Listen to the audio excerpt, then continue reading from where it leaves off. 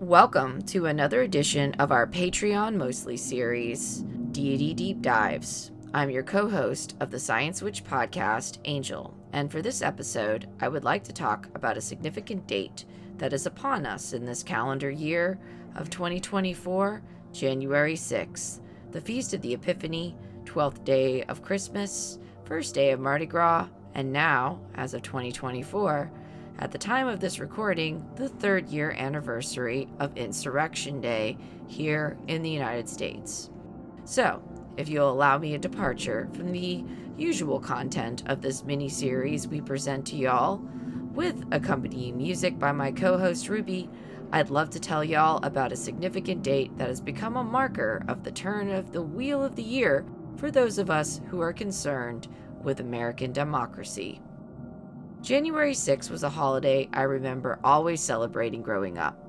My mother and father got married on this date, and growing up along the Gulf Coast of the United States, this also heralded in the start of Mardi Gras season, which, as I have discussed previously on the podcast, made a huge impact on me growing up as a child in Louisiana. The Epiphany, or Feast of the Epiphany, is an early Christian observance of the first manifestation of Jesus Christ to the Gentiles, represented by the Magi, and the manifestation of its divinity as it occurred at his baptism in the Jordan River at his first miracle at Cana in Galilee. Epiphany is one of the three principal and oldest festival days of the Christian Church, according to Britannica.com. These magi were, of course, the three kings, who came from different corners of the known world to assemble at the manger in Bethlehem with gifts of gold, frankincense, and myrrh. Today was the feast of the magi when they arrived with their gifts for the Christ child. Incidentally, Christmas this year had to be canceled in Bethlehem due to the genocidal campaign Israel is waging on Gaza. And I saw a comic that depicted drones and missiles streaking across the sky where the Star of Bethlehem shone. As the January 6th always marks the start of Mardi Gras season, it is considered an important feast day in the Catholic calendar. Mardi Gras translates to Fat Tuesday. It is always calculated according to a moving festival that is 47 days before Easter, which the Catholic Church determines. According to NOLA.com, the date of Mardi Gras changes every year because it's connected to Easter, which can fall on any Sunday between March 23rd and April 25th. The interesting thing about Mardi Gras is that it is always started on January 6th, which growing up in Louisiana meant I got to start going to nearly weekly parades all over the area to get in the revelry and culture of that time of year, which I will own I took to a next level at certain points. I wanted to collect all of the crew throws.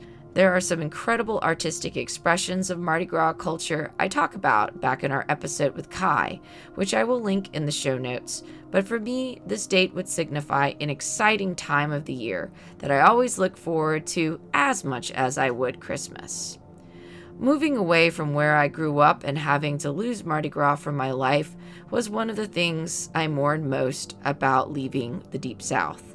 I don't miss the political climate or the oppressive Christian fascism that is ambient in just about anywhere you go, save certain places in New Orleans. I don't miss having to live in a state that is mismanaged and ill-prepared for the realities of climate change that will bring to bear upon the state of my birth and having to watch it happen in real time. I don't miss the reactionary politics of people who want to violently impose their worldview on anyone who deviates from the gender binary. But I do miss Mardi Gras. I miss king cakes, and my mom will still always send me one, despite the rising cost of shipping to get one all the way from New Orleans out here to the Pacific Northwest. I miss getting to drunkenly revel in the streets of the city with a large group of friends, decked out in ridiculous costumes, taking part in the last mad flight of winter, as it is famously celebrated in one of the great cities of the world. I also know that the Mardi Gras of my memories is not the reality we live in now, and while it's still widely celebrated in a post-COVID era, I feel less willing to engage in that level of crowds since Mardi Gras 2020 appears to have been one of the worst and early outbreaks of COVID-19 in the United States, according to a study led by scientists at Scripps Research. New Orleans will always adapt, but no matter where I live in the country, I will always seek to celebrate Mardi Gras, even if it is in no way truly applicable to how I used to revel when I still lived down home. Back to January 6th, the date that this deep dive is on. As a holiday, it does have even deeper mystical significance beyond the Christian mythos. It is a holiday associated with older pagan witch goddesses Perchta, Herta, and Holda, as well as La Befana. The first three witch goddesses were likely Germanic goddesses associated with midwifery and childbirth that were demonized by the early Christian church and turned into fearsome monsters that ride with the wild hunt through the dark forest during this time of year. La Befana managed to keep a more positive connotation with the Christian church, and in Italy, she is celebrated as the Christmas witch that gives presents in the stockings to children on this day. January 6th also happens to be the birthday of two of my favorite people. Shout out to Paul and Claire. And it was Claire who I happened to have called on what has now become one of the most infamous dates in our nation's history 3 years ago. Rather than catching up on each other's lives, hers in northern Arizona, mine here in the Pacific Northwest, we just tried to process what we had watched all day unfold before our eyes. How the insanity and nearly comical incompetence of what we had watched documented through so many different cameras shared in real time with our 21st century technology, and how we both felt that this was something that we would talk about for the rest of our lives and now would always mar the date of my best friend's birthday. The J6 hearings were the Netflix docuseries of congressional hearings. They are very compelling, and they have watchability and narrative tension that makes them historic and engaging. I made a point of watching nearly every single one with an almost true crime fixation on the desire to see that the people who perpetrated this desecration of our nation and failed coup attempt be brought to justice. Of course, that has been a year of headlines dominated by all the many tangled investigations of an event that nearly plunged our democracy into an autocratic dictatorship. The people who rose to meet the moment to challenge the men who were trying to subvert our democracy were women, including Senator Liz Cheney and Congressional aide Cassidy Hutchinson, whose testimony is one of the most courageous acts in U.S. history. I never thought I would find a reason to want to honor Liz Cheney on my altar, but she has certainly become one of the political dynasty paladins safeguarding our democracy, much to my begrudged Democratic voter history to admit. I still have notes, Miss Cheney, but thank you for your service to our nation. We stand once again at the opening of another election year here in the U.S., which just sort of signals a lot of anxiety for me. The possibility of our nation descending into fascism is something we are tormented about every day, with the more brazen and obvious declarations that if Cheeto Hitler is elected president, he will be a dictator who will end our democracy. And yet, despite all the many, many criminal and civil indictments and judgments against him, so many people in this country still try to prop him up in his march to becoming a dictator. It is hard to have to share space with people that cheer the idea that everyone who opposes him is vermin that poison the blood of our nation, and he vows vengeance against. But despite how tiring, exhausting, and at times downright depressing it is, we have to stay vigilant and participate in any way we can to protect our democratic freedoms from being stolen for us before it's too late. So, while this holiday was once a very celebratory event, I feel that the present moment it has become a much more sober remembrance of an event that brought us to the brink of fascism, and which I now will honor those that continue to safeguard our democracy in the face of all that the corrupt, patriarchal, white supremacist Christo-fascists seek to violently assert their privilege over the rest of us.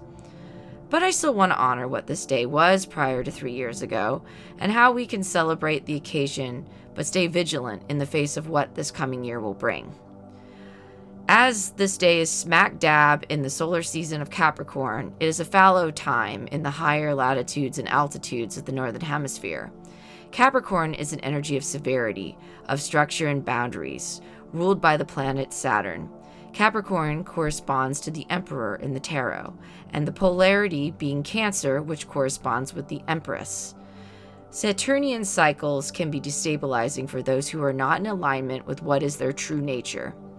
The Saturn return is one of the patterns of human life I find very valuable about astrology, as it takes place roughly 27 to 29 years in a person's life and punctuates very formative times.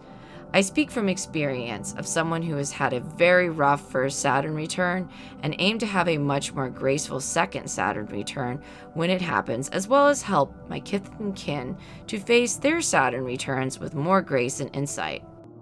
Whether or not you have Capricorn in your chart, it is interesting to see where Saturn is placed in your chart, as well as if you have any placements in the 10th house, which is ruled by Capricorn. It is also a time of keeping accounts, reviewing data, looking at the material gains and losses, and seeking resolution. Capricorns are the business end of the zodiac, and the people who truly embody this energy are people you want on your team for staying organized or having business acumen. The severity sometimes makes Capricorns get grumpy reputations in the zodiacal expressions of this archetype, but I appreciate people who are meticulous, business-minded, and honest, which is all aspects of Saturnian vibes. This can be a good reminder that the beginning of the calendar year, this type of energy can foster in our lives, so be sure to think a Capricorn in your life. To bring this episode of Deity Deep Dives to a close, I wish all of y'all out there listening a happy Epiphany, start of Mardi Gras, birthday if you happen to be born on this day, and also with the hope that this time next year in 2025, we still live in a representative liberal democracy. Thank you for tuning into this edition of Deity Deep Dives, and thank you for supporting the podcast. If you would like to access this and other bonus content, be sure to check us out on Patreon. Until next time, live long and prosper, and blessed be.